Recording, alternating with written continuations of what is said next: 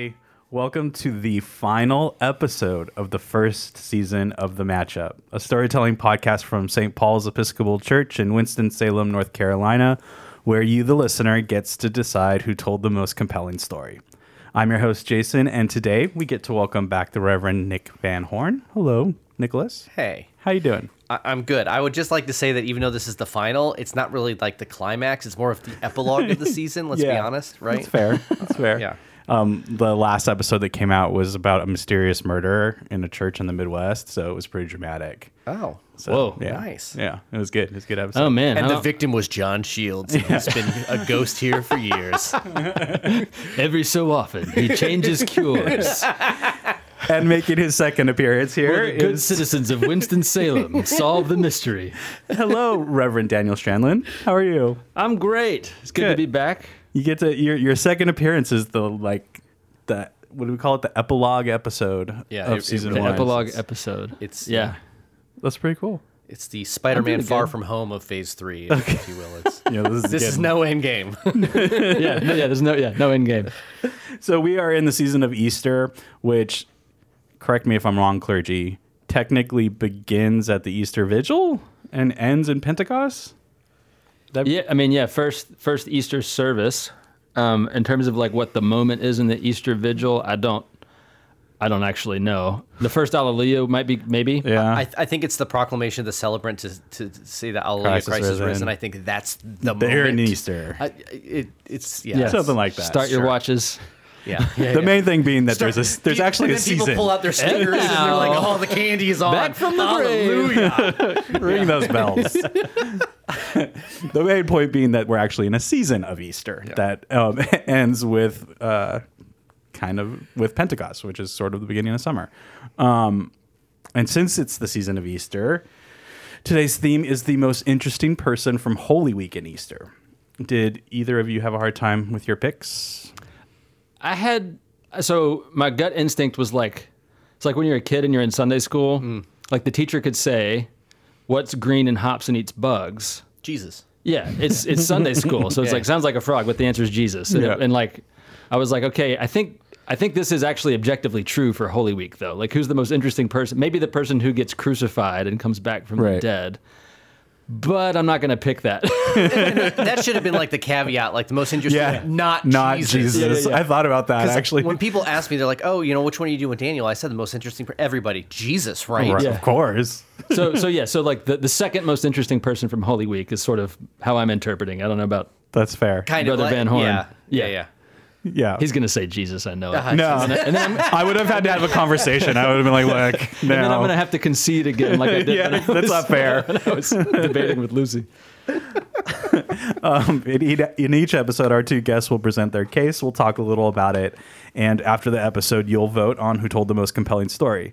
I'm the only person who knows what story each person is going to tell and who will go first. Reverend Strandlund, would you like to go first today? I will, sure. Go for it. Take it away. Okay, so I'm going to say that the most interesting person, after Jesus, of course, in Holy Week, is Joseph of Arimathea. Okay.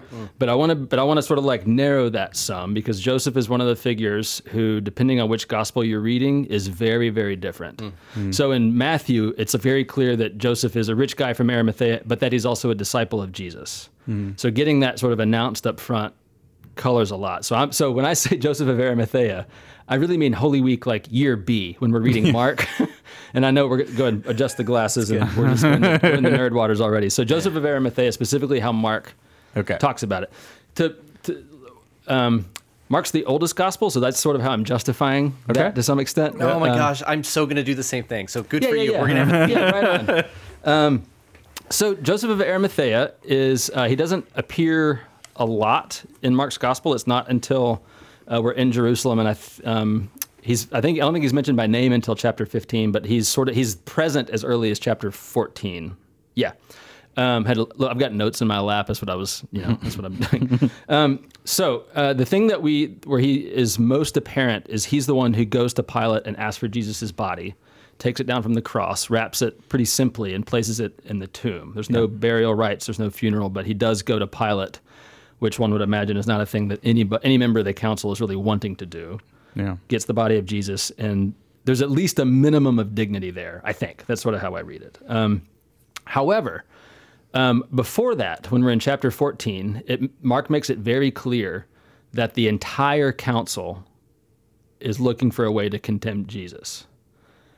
It's clear that Joseph of Arimathea is a part of the council. So when Mark says the whole council is trying to condemn Jesus, or is looking for a way to condemn Jesus, one would assume that includes Joseph of Arimathea. But he's also the one who, in chapter 15, takes Jesus' body down, and it says that he's waiting patiently for the kingdom of God. So we had these very conflicting things. He's part of the council that condemns Jesus somehow. He's waiting for the kingdom of God, which seems like a good thing, and he's the one who treats Jesus' body with sort of a minimum of dignity. So he's a complicated figure. Therefore, what I find interesting is, what did Joseph say when he was in the room with the council? Did he actively push to have Jesus handed over and killed? Did he tacitly consent to that by not saying anything? Did he give sort of a minimal counter argument and then abstain when it came time to vote or whatever? Depending on how you answer those three questions, how you understand his taking Jesus' body down from the cross changes a great deal. What's his motive for that? Is it a practical kind of thing? This was a nasty bit of necessary political business. Let's get the body out of here, out of sight before there's more trouble. Or is he filled with remorse and wants to find some minimally salvific act by which he can participate in his own redemption? Is he just cut to the core, is like, oh my God, what did we just do? We don't know. That's one of the things I think he's one of the most interesting figures because of all of that ambiguity. What the other layer here is that when Mark tells us that he's waiting patiently for the kingdom of God, I think that is Mark's way of saying that regardless of what Joseph of Arimathea did, he did have good intentions.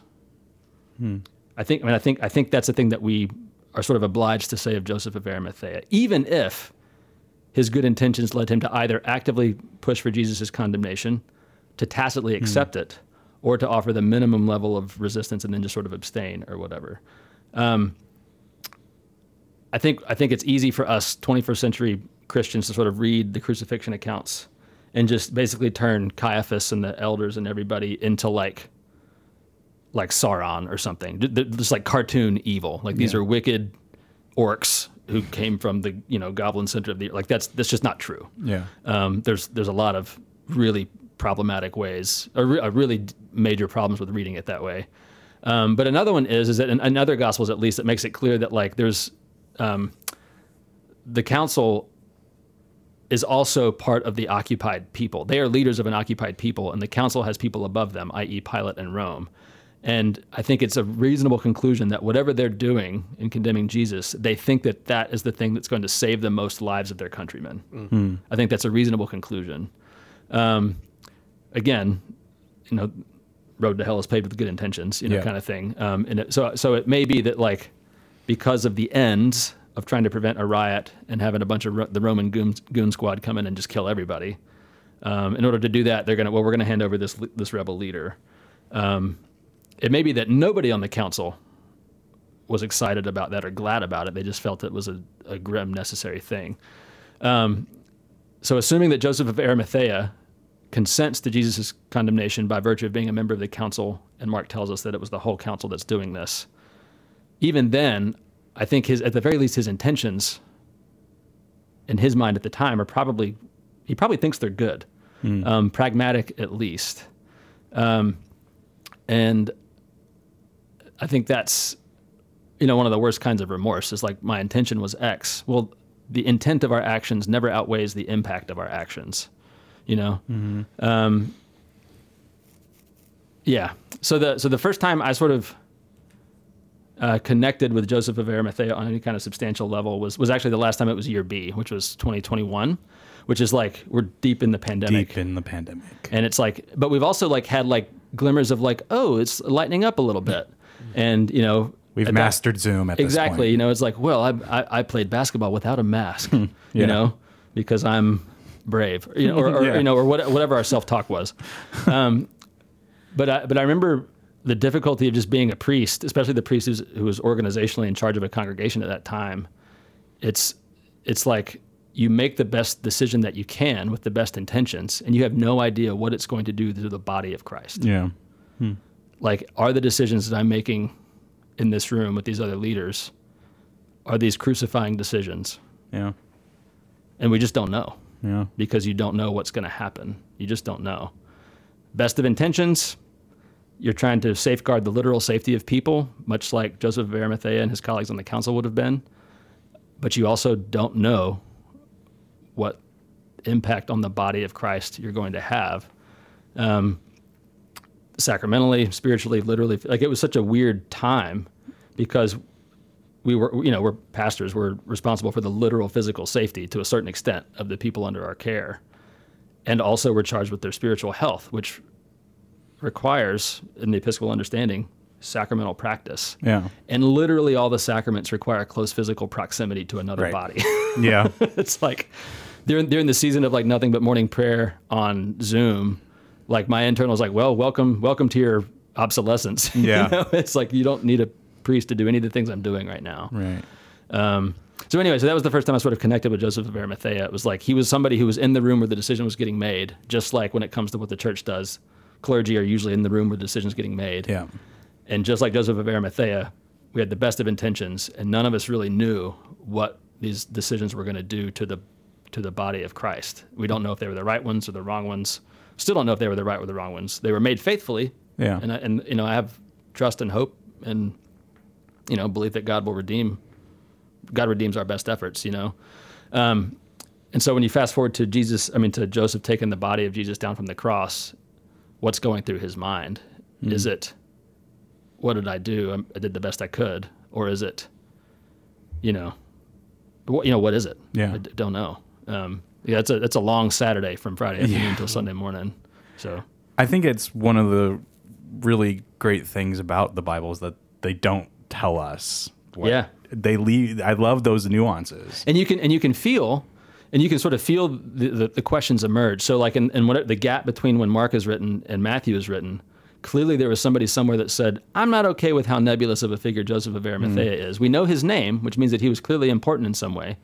So by the time Matthew is written down, it's like he's a disciple of Jesus and he's basically a good guy. Interesting. And there's no real question about that. I don't think by the time you get to Matthew. There's a lot of examples for that too. Yeah, Mark but in Mark it's like we just don't know. Yeah, we know that he was respected. He was on the council, and that he's means well if he's waiting for the kingdom. I think we have to arrive at that. Yeah, and he's the one who sort of goes to Pilate, takes some risk there, and gives at least a minimum of dignity to Jesus's body, even though there's no full funeral rite or anything that we're aware of. So I don't know. I think he's super interesting because it's like we just don't know. That's great. And there's probably some whole other bag of possibilities that are unrelated to any of the stuff that I just said. But that fact that we don't know it gives us the opportunity, like you did in 2021, to find connection points, which I think is cool. Awesome. Yeah, I mean, that'll preach, definitely. And Daniel, what I appreciate about how you share that is, like a good writer, is you're sharing yourself in that. Like you're shared with us your journey with that and why that connected with you in such a way as a pastor, as a leader, and that ambiguity and I mean, we all lived through that. Like, are we making the right decisions all the time, or if there were decisions that we couldn't make because we're part of an episcopacy, like and there are decisions out of our hands and we have to fulfill them, and it's like, are those the right ones? We're all coming from different things, and we want to keep our parish safe, but risk is also a virtue of who we are as disciples of Christ. I mean, there was all of those things lifted up. So my point is, I appreciate your perspective on Thanks, that. man. It's really good. Yeah, you win. We're done. Did you consider Joseph of Arimathea? He's definitely one of the most fascinating people. He probably would have been 2 or 3 for me after Jesus. Always after Jesus. So my point is, that's what I'm going to do as well. No, Yeah, I never thought of it that way, but it will preach for most people, because even not just as church leaders, but as parents, as spouses, like, are we making all these decisions for that? Yeah, anybody who has agency that impacts other people's lives. Exactly, basically. exactly. And I think the only thing we can conclude with this is that our agency is limited in the grand scheme of things, right? And not to sound for the risk of being too providential, but it still worked out the way it did. Ultimately, right? Right. Well, and also sort of the flip side of that, of like the immense responsibility of being present, is also hugely impactful. However Joseph responded in that council, we don't know, but just the fact that he was there and he was part of this decision making had a huge impact on the whole story, which is interesting.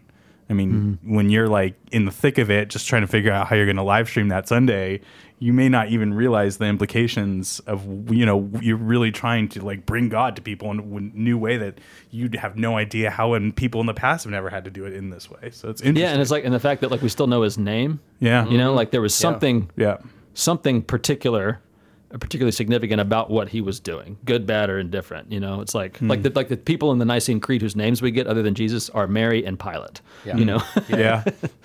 Interesting. And I also appreciate the ambiguity of the good versus evil, the cartoon-esque perspective, and like how it's much more complicated and nuanced than that. And so one of the risks we have is injecting ourselves into these stories. Yeah. And when you create it in that more ambiguous way, it makes it harder for people to do that.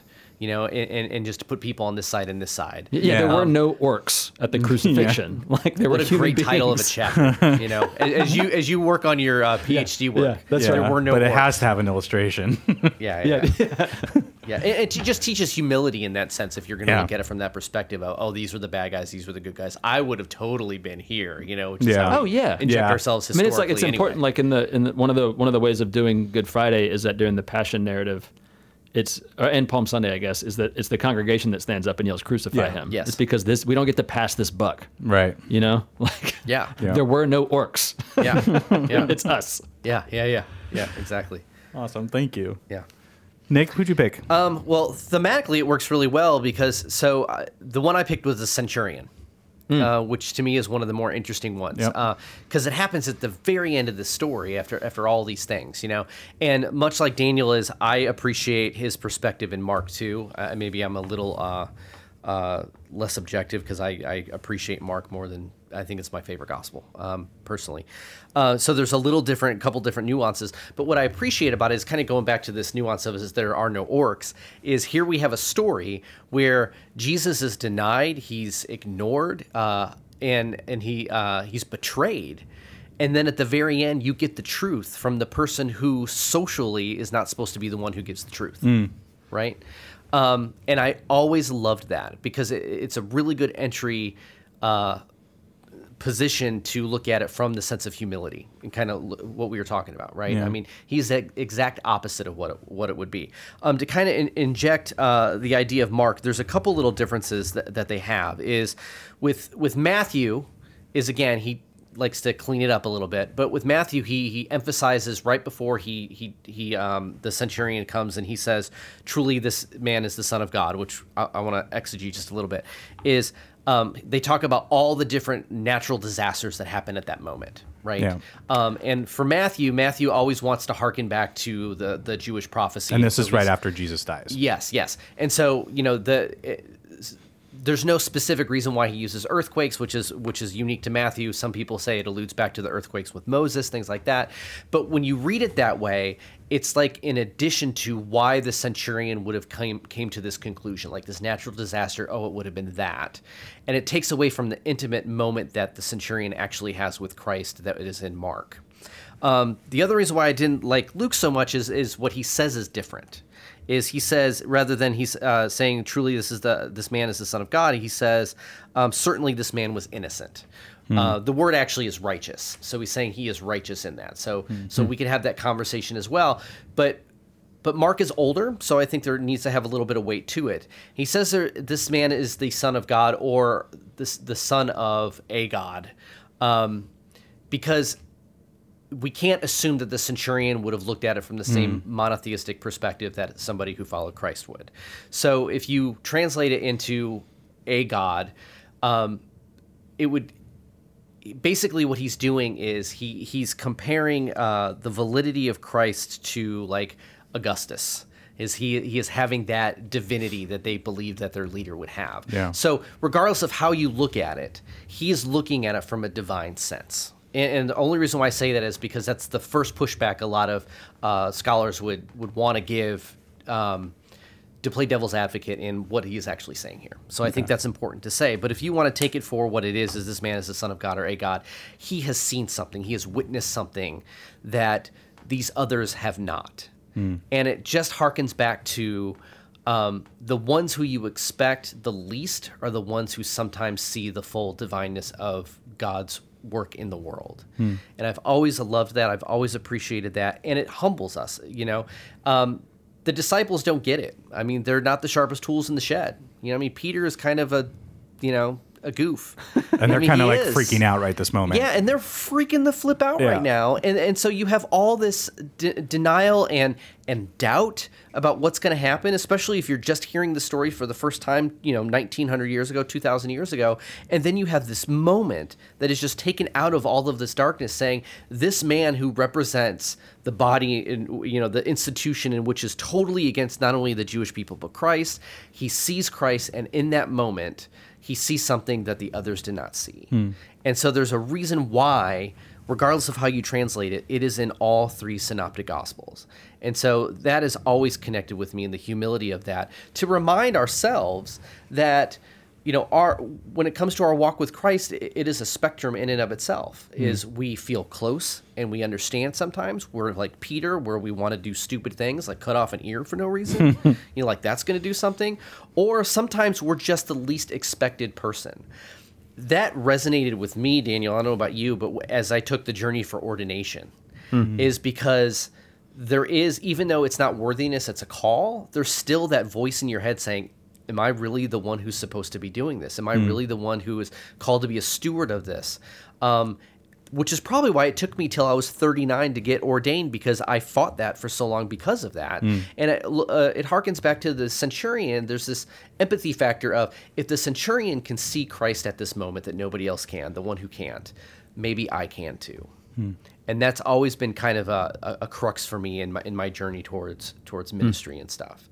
So that's why when you asked to do this one, the centurion popped out for me right away. Yeah, cool. And so like Nick, to your point, like if the centurion can see, so like in the way that you're reading it, if the centurion can see Jesus like this, maybe I can too, and then like what is the centurion's life like after that? Who knows? We don't know. It's like there's all right. these, especially in Mark, there's all these things that are just sort of left hanging. Like, does everything change? Is there amendment of life? But at that moment, there's the moment of truth, right? It bleeds in, right? Sure. Yeah. So is Mark? We have the ripping of the curtain. Does Mark have like the darkness over the land and stuff? I can't remember. He has the ripping in the curtain, but it says the curtain of the temple is torn in two, which is very big for Mark. Matthew has that too, but Matthew is the one where it has the rock split, the darkness, and all that. Yeah. So he has all the natural disasters that happen at that moment. So I don't know which. I think Nick's. I think I like the way Nick reads it better. So what I'm thinking of is in seminary, we were doing a deep dive on Mark and just sort of like learning a lot about Rome, and just like there aren't any orcs, but man, Rome also sucks. There might be some goblins, maybe. Half orcs. And like the level of like mockery of Jesus as a king, like they put the robe on him and they strike him and stuff. Like if you let that sort of be the dominant lens through which you read the crucifixion thing, then you can read the centurion as like it's like a scoff. Sarcasm. Yeah. Truly this man was God. And it's like, I don't know, like there's some reasons that makes sense, but there's something compelling about like, oh my God, something just happened, like, because it's like as Nick said, like Peter and like they've sort of scattered, and it's like the centurion is the one who's actually there looking at this, It's not James or whatever. I'm also interested in that idea of if it's a god or God, because Yeah, I'd never thought about that before. Thinking about of course he wouldn't have a monotheistic worldview. But it's sort of like if it's like starting a preview to the next part of his story, it's like him in his world trying to understand this other world, and he's like this. And in my life, I know that these people who are sons of gods are really important because that's my life and that's my world. And I'm starting to make these connections all of a sudden between what I know and what I'm seeing, and it's creating something that has another opening, another nuance where later things can go on. And who knows what happens to that guy? And there's a kernel of truth in that. Right? Yeah, interesting. Yeah. No, I appreciate you saying that too, because you can look at it as a scoff, right? But the truth still lingers in the scoffing, right? And that's what I always appreciate about the crucifixion is when they put that eye in our eye and they give him the crown. I'm like, they're speaking the truth and they don't even know it, which is genius, and I love that. But I've always, for some reason, looked at it in this way at this vulnerable moment that I don't believe that the writer's intention was to have it as a scoff at this moment. Mm-hmm. Now, listen. I'm no biblical scholar, I'm a priest in North Carolina.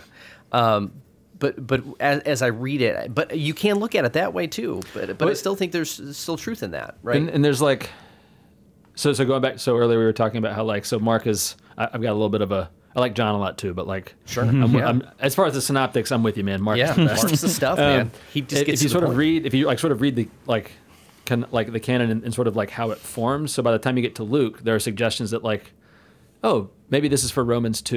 You know what I mean? And so I think it's one reason I think I like Nick's reading, because when you sort of look at the arc of some of the changes that happen in the church in the first century, it makes more sense for the centurion to have a moment of, oh, maybe there was something to this. Because as Christianity spreads across the Mediterranean, you start asking different kinds of questions, and people like centurions at a certain point are no longer that sort of weird to find hanging around the Jesus folks.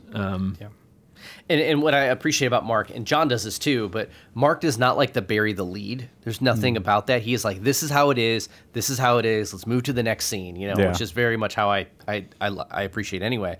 But the first statement that Mark says is in the beginning of the gospel of Jesus Christ, the Son of God. He's already assuming that. Mm-hmm. And he caps it off with the centurion saying, truly this man is the Son of God, going back to the thesis of the entire gospel, right? Yeah. Mark is such a tactician. I mean, I really do appreciate. So you guys all got Mark posters above your beds? I do, but it's of Mark Audrey Graves. It's a very different Mark. And let's be honest, after Jesus, the real most interesting person of Holy Week is Mark Audrey Graves. It's very true. He's very interesting. He's going to appreciate that.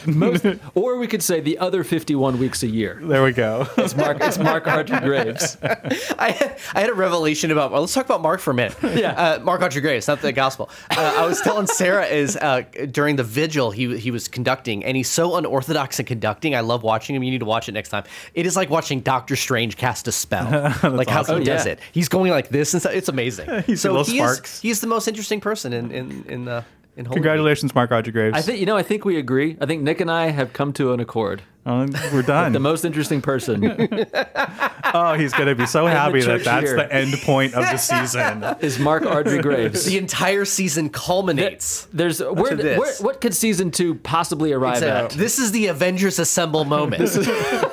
Mark Audrey Graves is the Voltron of all Christian virtue. I love it. Thanks, guys. He's like, get out of my office. Yeah. And on that note, the cases have been presented. If you're listening on Spotify, there's a link to a poll in the episode description. Let us know who you think told the most compelling story. You can't vote for Mark Audrey Graves. But you can if you have his cell phone number, which I'm not going to give out. You can text him and say, I vote Mark. Yes. This is new t-shirts. Voting for all episodes will remain open for a couple more weeks before we announce the season 1 champions. On behalf of the whole matchup team, we want to thank you for listening. It has been very rewarding for us to be able to gather and have these conversations that we get to include you in. The response to the season has been so great, and we are so excited to begin planning season 2 after a nice little break. Yeah. Amen. I also want to personally thank the matchup team, all of the amazing contributors to this first season, the wonderful Episcopal Church that we get to be a part of, and my amazing husband, Chris Martin, who volunteers his time as our sound engineer. Aww. Thank you, everybody. Aww. Please continue to like, listen, follow, and subscribe. If you enjoyed season 1, be sure and let us know. Keep an eye out for some special one-off episodes this summer, and we will see you next season. Thanks, everybody, for listening. See you later. Bye.